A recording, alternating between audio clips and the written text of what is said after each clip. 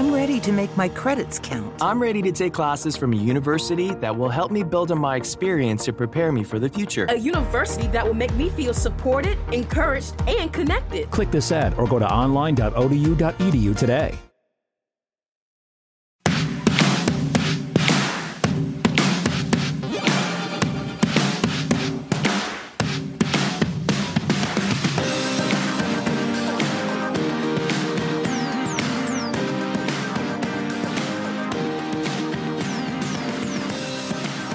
Hello, friends, and welcome back to another episode of the Sacktown Royalty Show.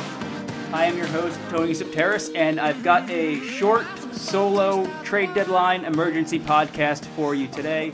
No guest, just me for a few minutes, talking about what the Kings did at the trade deadline. We are 58 minutes past the deadline as of this recording, and the Kings did so many things. They completely changed how they're going to look on the court and in the locker room over the last 24 hours, and I just wanted to get something up on the internet in audio form about this deadline, because, man, what a 24 hours for the Sacramento Kings. For the better, I think. I don't think that's debatable. From an on-court standpoint, I think what the Kings did over the last 24 hours was clearly an upgrade on the court. There are some very legitimate question marks about how that locker room is going to look moving forward without the leadership of Iman Shumpert. And I think we should probably just start there, because that was the first trade that came down late last night, right before tip-off. The Kings, of course, if you're listening to this show, you're probably aware of how the Kings-Rockets game went last night. They got blown out by the Rockets, which would kind of be expected even if they had Iman Shumpert and even if the trade deadline wasn't kind of looming over their head. But just before tip-off, it was reported by Adrian Wojnarowski that the Kings were involved in a 3-team deal with the Cleveland Cavaliers and the Houston Rockets, and there were other pieces moving around between those two teams, but for what's relevant for the Kings, they traded Iman Shumpert. Iman Shumpert went to the Houston Rockets, and the Kings received Alec Burks from the Cleveland Cavaliers and a late second-round pick from the Houston Rockets. Talent for talent, Alec Burks is a better player than Iman Shumpert. He's younger. Shumpert was trending down. Shumpert's shot had fallen off a cliff, particularly his three-point shot. I think, I looked up the numbers a few days ago. Over the last 20 games, he was shooting something like 34% from the field and still getting 27 minutes a night. Just inefficient offensive player. He was still bringing it, though, on defense, and he was still bringing it in the locker room. And the immediate concern when this trade was announced was that, the Kings really kind of made a minor move here. Like, I can sit here and say that Alec Burks is better than Shumpert, but I don't think it's by a huge margin. And you could argue that losing Shumpert's locker room presence is not worth the talent increase that you get with Alec Burks. They're close enough where you can say, despite the fact that Shumpert might be an older player and a more injury-prone player and a guy who's already kind of starting to break down in terms of his production, that keeping him on the roster is worth it for his chemistry alone, and that the upgrade you're getting from Alec Burks is just not great enough to mess with what the Kings have going right now, because they've got a great thing going. They're right in that 8-seed conversation. They're about a game back, and the Clippers, in this same crazy 24 to 48 hours, dumped Tobias Harris on the Philadelphia 76ers. I shouldn't say dumped, because they got a pretty good return from the Sixers for Tobias Harris, but the point is, the Clippers had basically conceded the 8 seed, leaving it between the Sacramento Kings and the Los Angeles Lakers to kind of duke it out during the next 30 or so games to figure out who would get that last playoff spot. And seeing the Clippers kind of say they're out and they don't want the 8 seed anymore, they're going to try and keep their draft pick. They're going to try and, make a bigger splash in free agency than keeping Tobias Harris would. You could look at that before the Harrison Barnes trade and say, man, the Kings are really risking messing up their chemistry when that 8 seed is so available. Now that the Clippers kind of backed off, and it looked like the Anthony Davis trade to the Lakers was never going to happen. And now, of course, we know that it didn't happen. And there was some fair skepticism that trading Burks for Shumpert was just not a smart move. But fast forward to today, and we find out that the Kings have acquired Harrison Barnes for Zach Randolph and Justin Jackson. And acquiring a player like Harrison Barnes makes Iman Shumpert even more expendable than maybe he was before, because the expectation is that Harrison Barnes will slide into the starting lineup and start where Iman Shumpert was starting at small forward. And Alec Burks will take whatever backup wing/guard minutes are available now that Justin Jackson is no longer in Sacramento. And despite my reservations about Harrison Barnes as a player, I do think this is kind of a no-brainer move for the Sacramento Kings. They desperately needed a small forward, a wing with size, with the ability to match up with guys like Kevin Durant and LeBron James and Tobias Harris and all the other big wings around the NBA. And that's not to say that I expect Harrison Barnes to stop those guys, because I don't. But they just needed somebody that fit that profile of a 6'8 wing. He can play out on the perimeter. He can play small ball 4. And that is Harrison Barnes. The problem with Harrison Barnes is he's been a pretty inefficient offensive player since the Dallas Mavericks signed him. He was a lot more efficient in Golden State, where he played primarily out on the wing. In Dallas, he was tasked with being their primary scorer, and in Golden State, he was the third option at best behind go-to scorers like Steph Curry and Klay Thompson. Having those guys on the roster really made Harrison Barnes the role player that he should be, and Dallas signed him hoping he could be more. And the more touches and the more responsibilities he got in Dallas, he saw his efficiency dip. His three-point shooting stayed strong, which is a huge reason why the Kings acquired Harrison Barnes. If Harrison Barnes wasn't a very good three-point shooter, I don't think it'd be a great fit for this roster at all. But his shooting, taking nothing else into account, his shooting is going to be a help and an upgrade over what Iman Shumpert was giving the Kings in the starting lineup.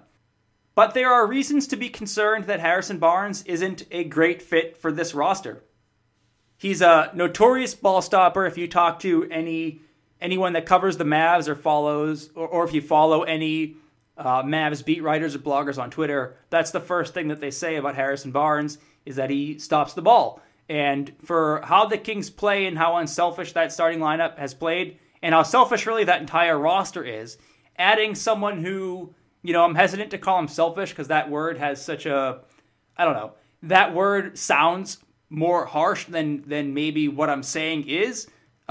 He's not a very good passer, and he never has been. He was better in Golden State. I looked up some numbers before recording and shortly after the Harrison Barnes trade was announced, and in the interest of not just listing off a bunch of numbers on a podcast, because I don't think that's a great way to make a point, he passes at about the same rate as Marvin Bagley, and for a player who plays primarily in the post like Marvin Bagley, his passing is unacceptable. Now you're taking that unacceptable passing and you're putting that out on the wing in Harrison Barnes. And I think there's some legitimate concern there that having a guy like Harrison Barnes, if his usage rate doesn't go way down, that could be an issue with how great and free-flowing and fast and dynamic the Kings' offense has looked for most of the season.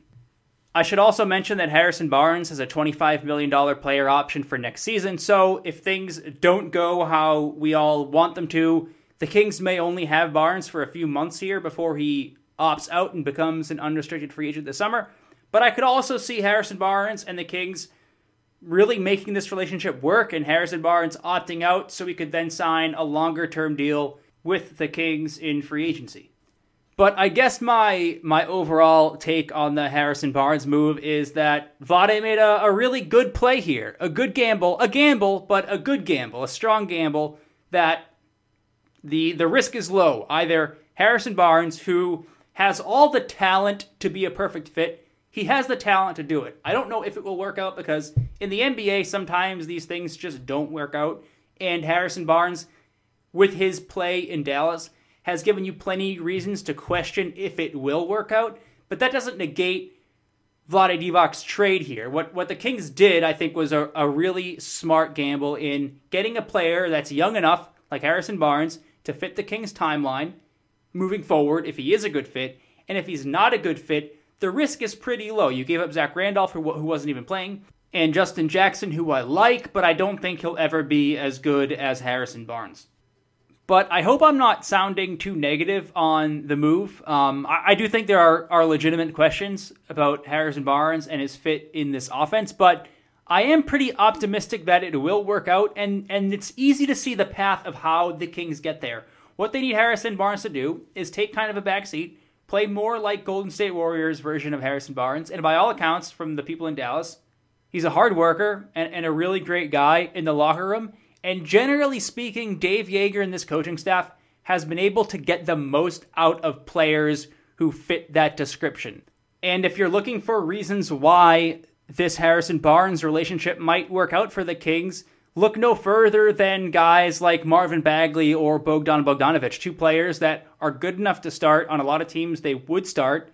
And in this case, both players were coming in off the bench in favor of players that they were better than talent for talent. Like Marvin Bagley is a better player than Nemanja Bjelica, and Bogdan Bogdanovic was a better player than Iman Shumpert. But to Dave Joerger's credit, he got those guys to buy in and accept what might be perceived as lesser roles from the outside. And can he do the same with Harrison Barnes? It's definitely possible. In fact, maybe it's even probable that Dave Joerger can convince Harrison Barnes that what's best for the team is less isolation, less usage, more passing, more spot-up shooting, more off-ball stuff, and less, dribbling the ball out, less ball stopping. That it's hard to do. It's hard to change the DNA of a player, especially when Harrison Barnes has been playing that way as the main man for the Mavericks for 2.5 years now. It's hard to change. So you can't say that it's definitely going to work, but it's definitely possible that it could.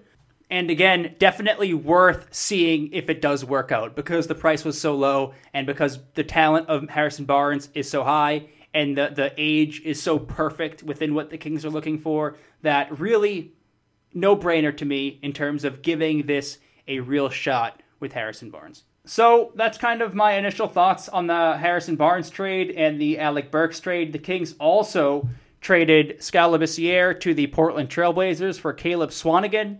Kind of a change of scenery move for both players. Swanigan is a kind of a more bruising power forward, hustle guy, great energy. I think it was Sean Cunningham who put out a tweet shortly after that trade was announced that mentioned how high the Kings were on Swanigan prior to the draft that year. So Vlade Divac gets a chance to look at Swanigan again on their roster, and they lose Skal Labissière, which is unfortunate in that Skal Labissière showed some real promise at certain points during his career, but it was pretty clear that his time in Sacramento was up. He just wasn't playing, and when he was playing, you didn't see the talent there that we saw early on in his career. So best of luck to Skal. I hope he figures it out. I'm skeptical that he will, but could not be rooting for Skal Labissière more. And while I don't expect much from Caleb Swanigan, sure, why not? Throw him on the roster as a depth piece. His contract is guaranteed for next season. After that, he has a team option, and the Kings will hold his rights in restricted free agency if we get that far.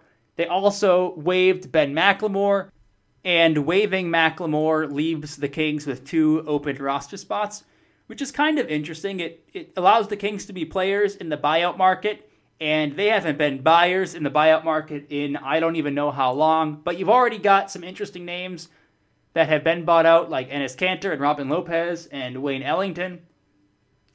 There's been no rumor or anything that the Kings are interested in any of those players right now, but if the Kings want to do something with the bought-out players, now they can. They've got 2 open roster spots. They can also bring up Troy Williams from Stockton, who the Kings signed this summer on a 2-way contract.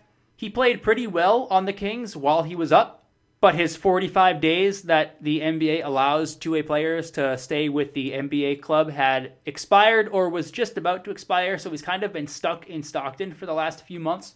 And now that Iman Shumpert and Justin Jackson aren't here anymore, Troy Williams does provide the Kings with some much-needed depth on the wing, and I think that would be a great way to use one of their 2 open roster spots. Troy Williams clearly fit in with this style and system while he was here. He wasn't fantastic, but he was pretty good. He was very serviceable, so if this means more Troy Williams, I think that's a good thing for the Kings. And that's going to do it for this short little trade deadline podcast today. We'll be back next week with a more in-depth look at what the Kings did at the deadline, and we'll have some games to talk about. Some new games with Harrison Barnes and Alec Burks and Caleb Swanigan. I know Vlade Divac said in his press conference today that he expects both of them to play on Friday against the Miami Heat. And like everyone listening to this right now, I can't wait to see how that looks and what happens. So that's all for me. Thank you to everybody for listening, and we'll see you next week on the Sacktown Royalty Show. Reflect the stars that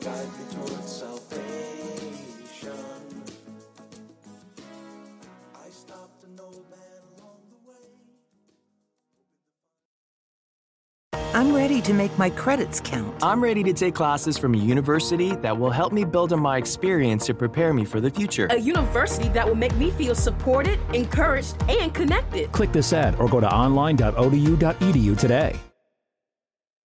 I'm ready to make my credits count. I'm ready to take classes from a university that will help me build on my experience to prepare me for the future. A university that will make me feel supported, encouraged, and connected. Click this ad or go to online.odu.edu today.